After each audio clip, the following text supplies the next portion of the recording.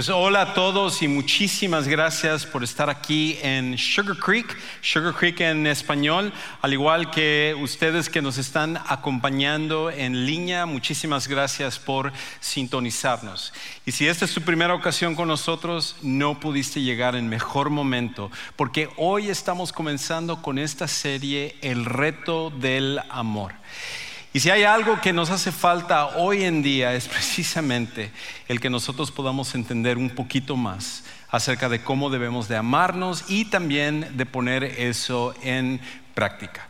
Sobre todo cuando estamos viendo nuestra sociedad, que está tan dividida, que está tan peleada. Y no solamente es nuestra sociedad, no es solamente nuestro mundo, sino que las divisiones se dan por cualquier lado. Divisiones entre matrimonios, divisiones en las familias, divisiones en amistades, en relaciones en el trabajo. Tal parece como que todo el mundo está dividido.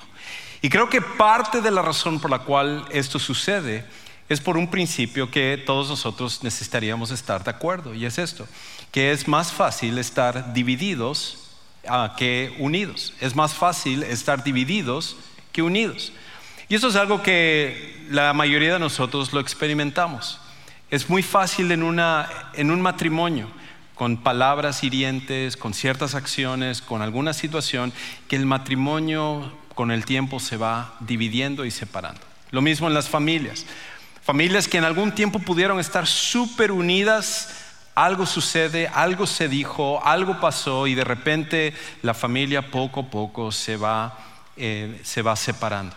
Tú y yo tenemos relaciones así, personas que en algún momento estuvieron cercanas a nosotros, pero que ahora a lo mejor ni les hablamos a esas personas, ahora ya no hay esa cercanía que en algún momento caracterizó esa relación, porque tal parece como que la división está por todos lados.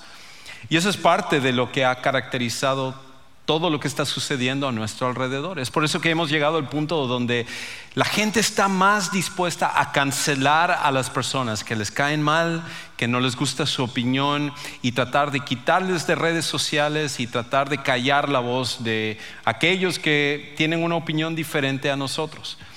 Y la razón de esto es porque es mucho más fácil estar divididos que estar unidos. Trata de unir a una familia que está peleada y es una de las cosas más difíciles que puede suceder en la vida. Y esto es algo que nosotros vemos constantemente a nuestro alrededor. Pero parte de la razón también por la que muchas veces nosotros experimentamos esto es porque cuando hay una pelea con alguien, cuando se acaba una relación, muchas veces nosotros sentimos que somos siempre la víctima y que es la otra persona la que nos ha herido. Estoy seguro que si nos sentáramos a platicar acerca de una de esas relaciones que tú tienes en este momento en tu vida, me hablarías de todas las razones por las cuales esta relación se terminó. Quizás por el cual te divorciaste, o la razón por la cual tus hijos no te hablan, o tú no les hablas a tus hijos, o entre hermanos están peleados, o en cualquier otra relación. Y si nos sentáramos a hablarlo, me hablarías de todo lo que te dijeron, todo lo que hicieron, y yo me quedaría, wow, de verdad, esta es una relación tóxica. Sinceramente creo que no deberías de seguir con esa relación, porque probablemente tú tendrías la razón. Pero lo que raramente nos sucede a nosotros, lo que muchas veces se nos va en medio de esas cosas, es que podemos tener la razón y a la vez estar equivocados. Podemos tener la razón y a la vez estar equivocados. ¿Cuántas veces a lo mejor nosotros sabemos que no éramos la persona que dijo, inició o que contestó, pero nuestra manera de tratar a la otra persona es la que choca porque es equivocado?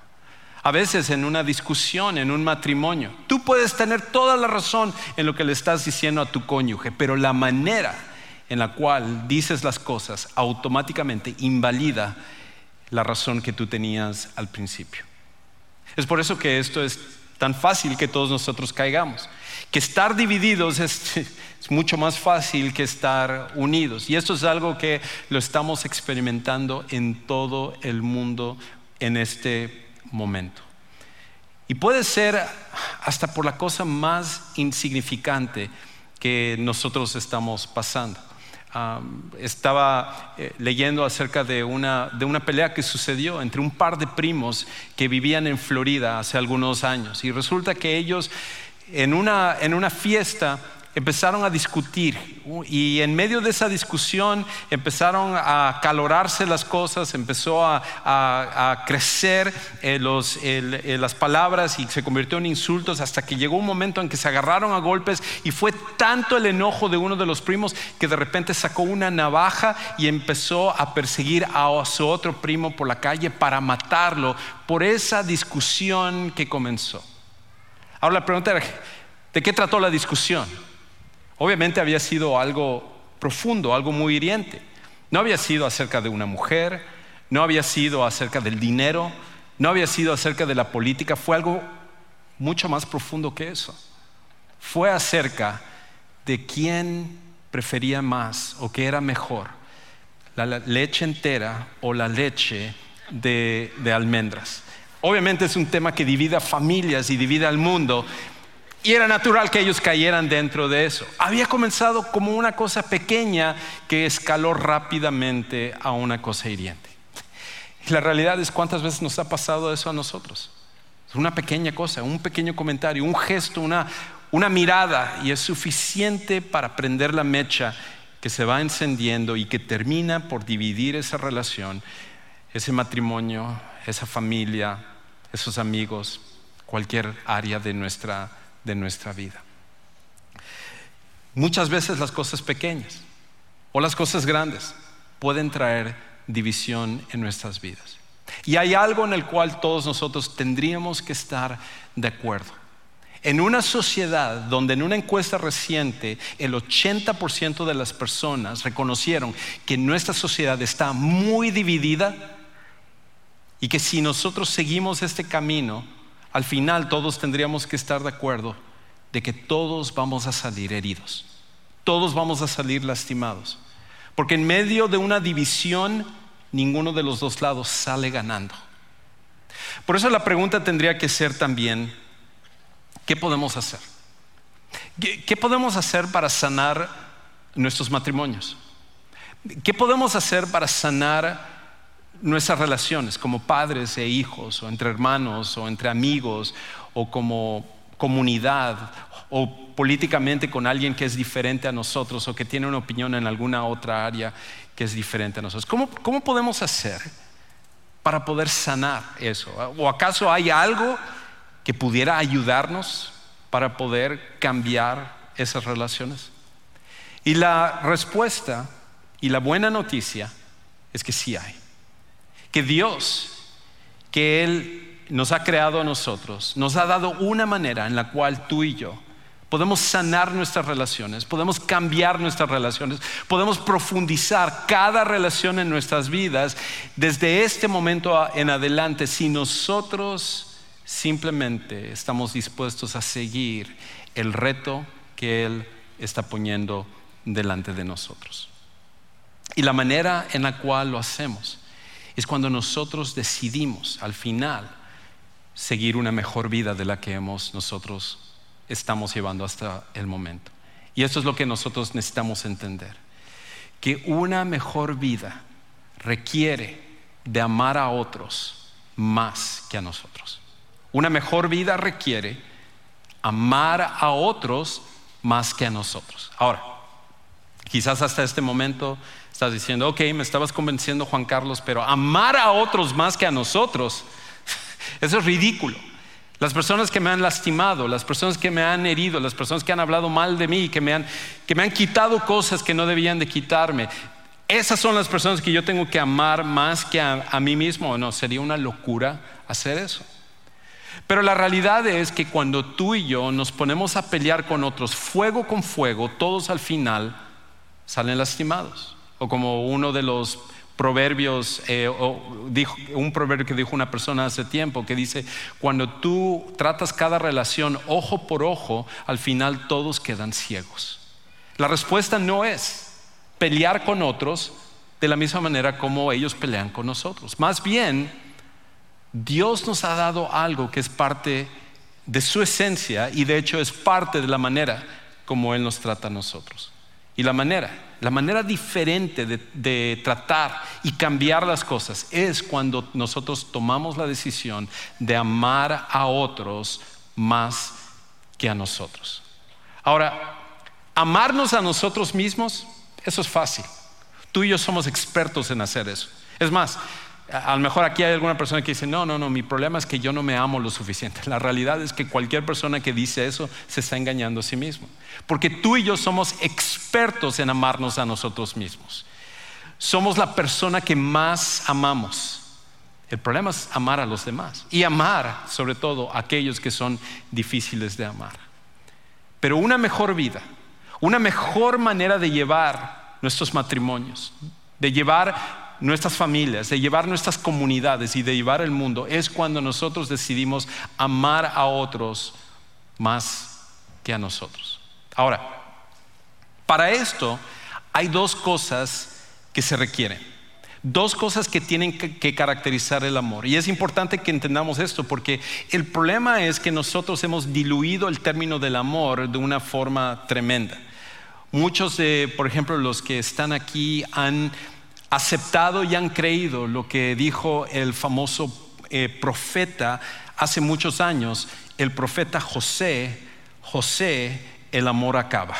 Y entonces al creer eso, lo han aplicado a sus relaciones y han vivido de esa manera. Por eso muchas personas, cuando platico con ellos y hablan del problema principal en su relación, lo que ellos dicen es esto: lo que pasa es que el amor se acabó.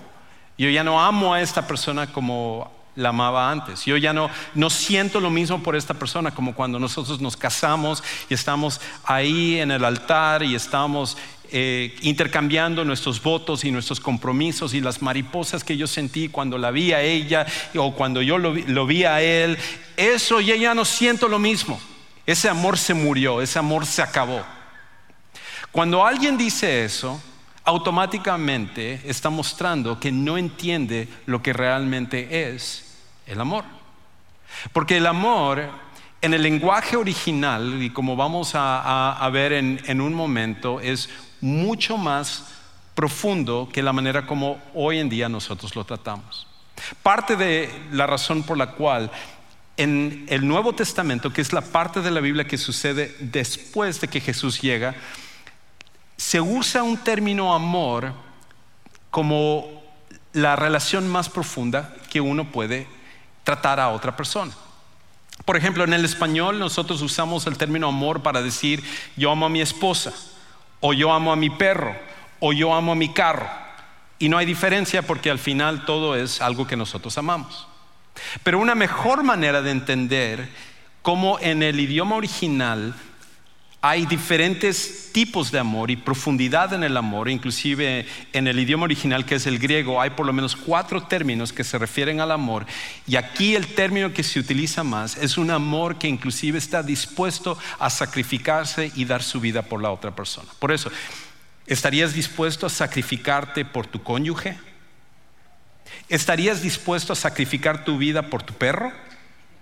¿Estarías dispuesto a sacrificar tu vida por tu carro?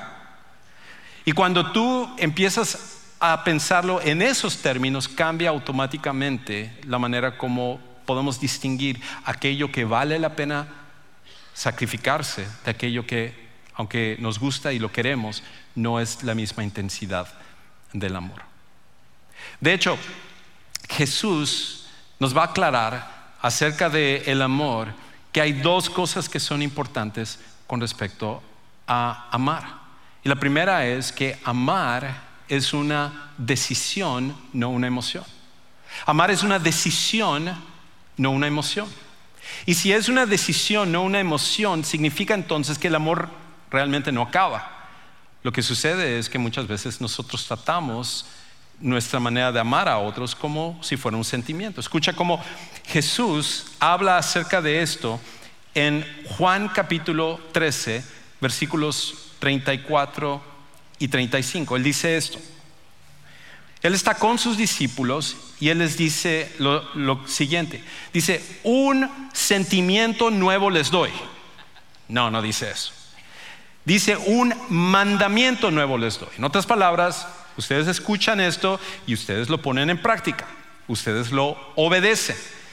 Aunque no les guste, aunque no les parezca, un mandamiento es algo que se tiene que obedecer. Es algo que se tiene que hacer, que poner en práctica. Y Él dice esto, un mandamiento nuevo les doy. ¿Cuál es ese mandamiento? Que se amen los unos a los otros como yo les he amado. Así también se amen los unos a los otros. Ahora, es increíble esto. Me encanta cómo el pastor Andy Stanley habla acerca de este versículo, porque él dice que normalmente nosotros hablamos acerca de la regla de oro como la regla de decir trata a otros como quieras que te traten a ti, es la regla de oro. Pero él dice que esta es la regla de platino, más profundo, más valioso, porque no es solamente tratar a otros como quieras que te traten, sino que trata a otros como Jesucristo te trata. Trata a otros como Jesucristo trata a otros. Y cuando es así, entonces nos quedamos sin excusa para amar inclusive a aquellas personas que nos caen mal. E inclusive, si no fuera suficiente con eso, Jesús termina diciendo esto en el versículo 35. En esto conocerán todos que son mis discípulos, si se tienen amor los unos a los otros. Es la centralidad de quienes somos. Es lo que nos caracteriza de ser un seguidor de Jesús. Si tú estás aquí y tú eres una persona que ha puesto su fe en Jesús para seguir el resto de tu vida, esto no es opcional para nosotros. Para nosotros esto es un mandamiento. Debe ser algo que nos caracterice, de amar a otros inclusive más que a nosotros. Y lo hacemos cuando entendemos que amar no es una emoción, es una decisión, que aunque no desees hacerlo, aunque tus emociones fluctúen, aunque tú sientas querer hacerlo o no sientas querer hacerlo, el mandamiento sigue vigente en cada una de las relaciones dentro de nuestra vida. Pero hay otra cosa que, por la manera como Jesús presenta esto, que también es importante que nosotros entendamos, y es esto, que amar demanda acción. Amar demanda acción. No es suficiente con decir que amamos a alguien, sino que es nuestras acciones las que muestran que nosotros realmente amamos a una persona. Jesús mandó a que nosotros amemos a las personas, pero la manera como se demuestra eso es en la manera como accionamos. Por eso, amar de palabra es incompleto. En realidad no es el verdadero amor. Amar demanda acción. Si nosotros amamos a alguien, se tiene que ver en la manera como nosotros tratamos a las demás personas. Estos dos conceptos es algo que nos van a acompañar durante las siguientes semanas. Y es algo que tú y yo debemos de tomar y debemos de guardarlo y debemos de meditar con respecto a eso y meditar en el tipo de amor que nosotros estamos dando. Se puede caracterizar nuestro amor como una decisión y no como una emoción que fluctúa, y es nuestra manera de amar demostrada, evidenciada en nuestras acciones o es solamente palabras que son incongruentes con nuestras acciones. Ahora, todo esto nos puede llevar a la pregunta siguiente, ¿qué es esto? ¿Por qué debo de amar a otros más que a nosotros? ¿Por qué debemos de amar a otros más que a nosotros? O sea, eso no me suena bien, me cuesta trabajo. Abre las puertas para que otros abusen, abre la puerta para que otros tomen ventaja, y eso es algo que yo no quiero hacer en mi vida, ni me quiero exponer a ser vulnerable a que otros me puedan lastimar. Pero Pablo, en lo que nosotros con el tiempo hemos denominado y se ha venido a conocer el pasaje que vamos a estudiar el día de hoy, que está en 1 Corintios capítulo 13, ha venido a ser conocido como el capítulo del amor. Y Pablo, cuando él escribió este pasaje, él estaba escribiendo a un grupo de seguidores de Jesús que estaban divididos, que estaban peleados, que tenían problemas entre ellos. Inclusive era tanto el pleito que había hasta inmoralidad sexual dentro de la iglesia. Y Pablo llega a un punto donde dice: lo que ustedes están haciendo ahí, ni siquiera gente que no sigue a Jesús estaría dispuesta a hacer. Entonces Pablo llega a este capítulo de 1 Corintios capítulo 13, después de estar hablándoles a ellos acerca del problema de las divisiones. Y una de las razones por la cual estaban divididos es porque Dios había dado a esta iglesia, al igual que todas las iglesias y todos los seguidores de Jesús, ciertas habilidades espirituales que Pablo llama dones. Y estas habilidades espirituales habían hecho creer a algunas personas que eran mejores o más espirituales que los demás. Dependiendo de tu habilidad espiritual era tu valor. Y por eso algunos hacían de menos a otros por la habilidad espiritual que tenían en comparación de otros. Y esto había causado división tras división y problema tras problema. Entonces Pablo, al final del capítulo 12, él dice esto, él dice: deseen los mejores dones, pero yo les voy a mostrar un camino más excelente. Otra manera de decirlo es: yo les voy a mostrar una mejor manera de vivir. ¿Y cuál es esa mejor manera de vivir? Amando a otros más que a nosotros. Amando a otros más que a nosotros. El problema es esto, que cuando nosotros decidimos no amar de esa manera, cuando nosotros decidimos amar tal como lo hacen las demás personas, amas a los que te caen bien, amas a los que te dan algo, amas a los que son tus amigos, amas a los que son tu familia, pero no estás dispuesto a amar a otras personas de esa manera, entonces nosotros actuamos exactamente igual que el resto del mundo. No hay ninguna diferencia entre nosotros y aquellos que no son seguidores de Jesús. Y cuando eso pasa, entonces empieza a surgir una carencia en nuestra vida. Y lo que Pablo dice primero aquí en 1 Corintios capítulo 13 es que cuando nosotros decidimos amar a nosotros más que a otros, entonces el problema es que nuestra vida se vuelve sin ciertas cosas. Lo primero es que nuestra vida se vuelve sin profundidad. Nuestra vida se vuelve una sin profundidad. Escucha cómo el apóstol Pablo habla aquí acerca de esto. Él comienza diciendo esto en versículo 1. Si yo hablara con lenguas humanas y angélicas, pero no tengo amor, he llegado a ser como metal que resuena o címbalo que retiñe. Él está poniendo aquí casos que no son reales, está suponiendo. Y él está diciendo: si yo llegara al punto de inclusive dominar el lenguaje de los ángeles, no está afirmando que alguien lo ha hecho o que él lo ha hecho, sino que está diciendo: hasta si llegara hasta ese punto, pero no tengo amor, entonces mi vida sería como una sin profundidad. Sería como, en vez de un instrumento que toca una melodía, sería como un metal que simplemente hace un sonido. No hay profundidad. Y muchas veces nuestras vidas se caracterizan por eso. Vivimos vidas superficiales, vidas que al final no tienen profundidad. Pero no es solamente esto. Pablo dice también que cuando nosotros vivimos amándonos a nosotros más que a otros, también nosotros vivimos vidas sin impacto. Vivimos vidas sin impacto. Escucha cómo él continúa diciendo en el versículo 2. Dice esto: y si tuviera el don de profecía y entendiera todos los misterios y todo conocimiento, y si tuviera toda la fe como para trasladar montañas, pero no tengo amor, nada soy.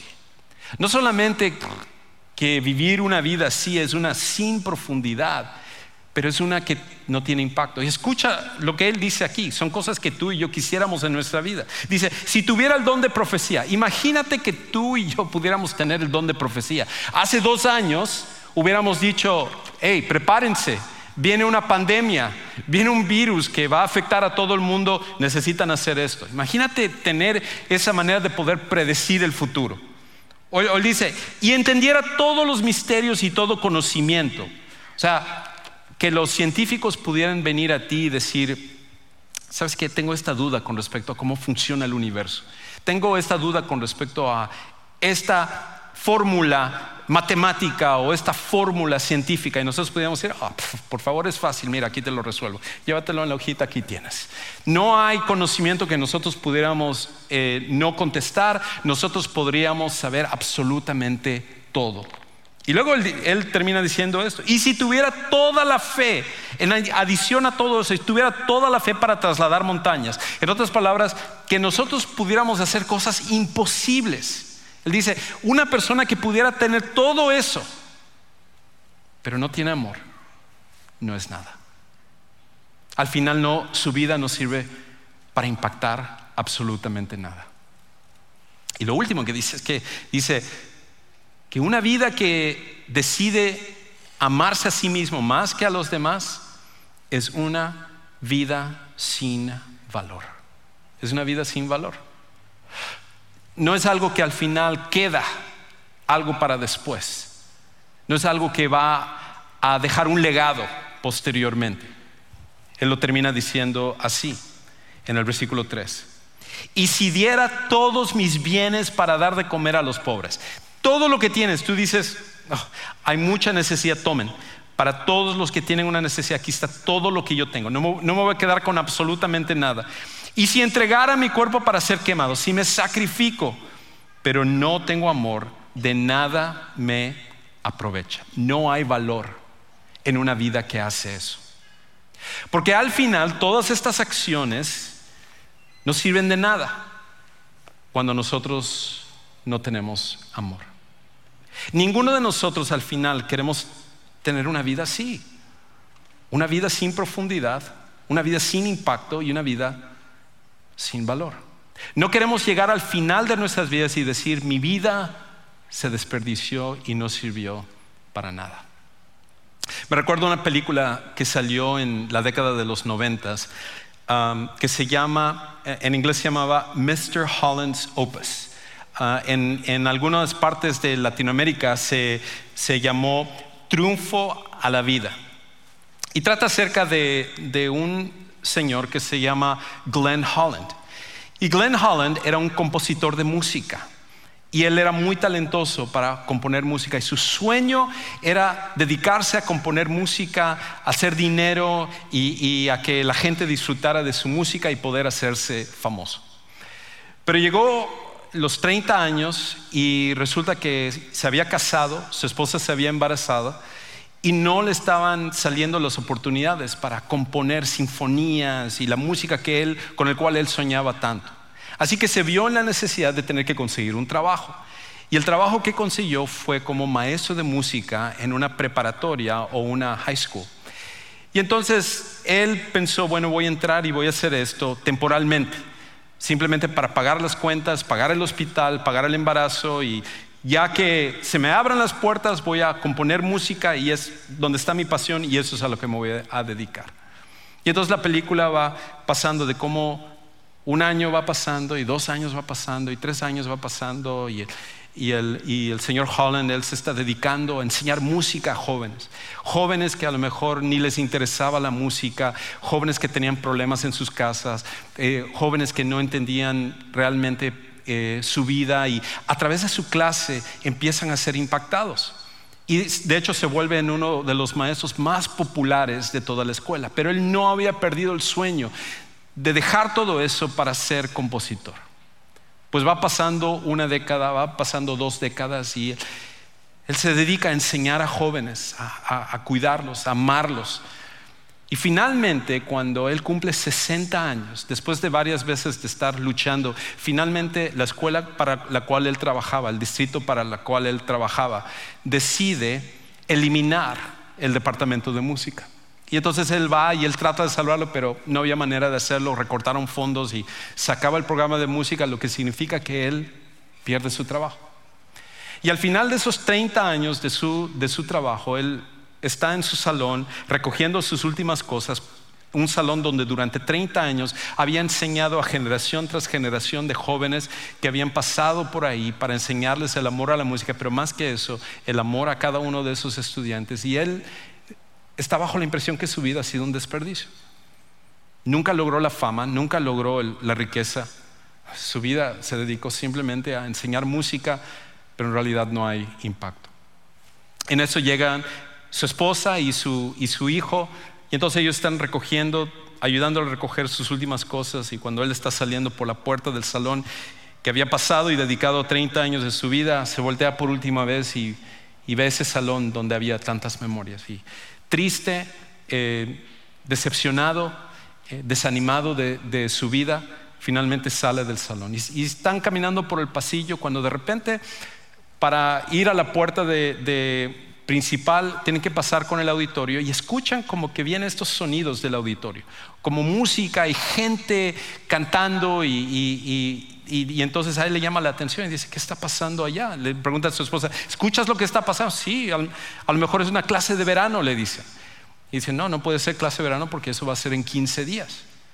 Y entonces él agarra y con curiosidad va, y cuando él abre la puerta del auditorio, está un auditorio lleno de personas, y en el momento en el cual lo ven, todos se levantan y lo ovacionan con un aplauso.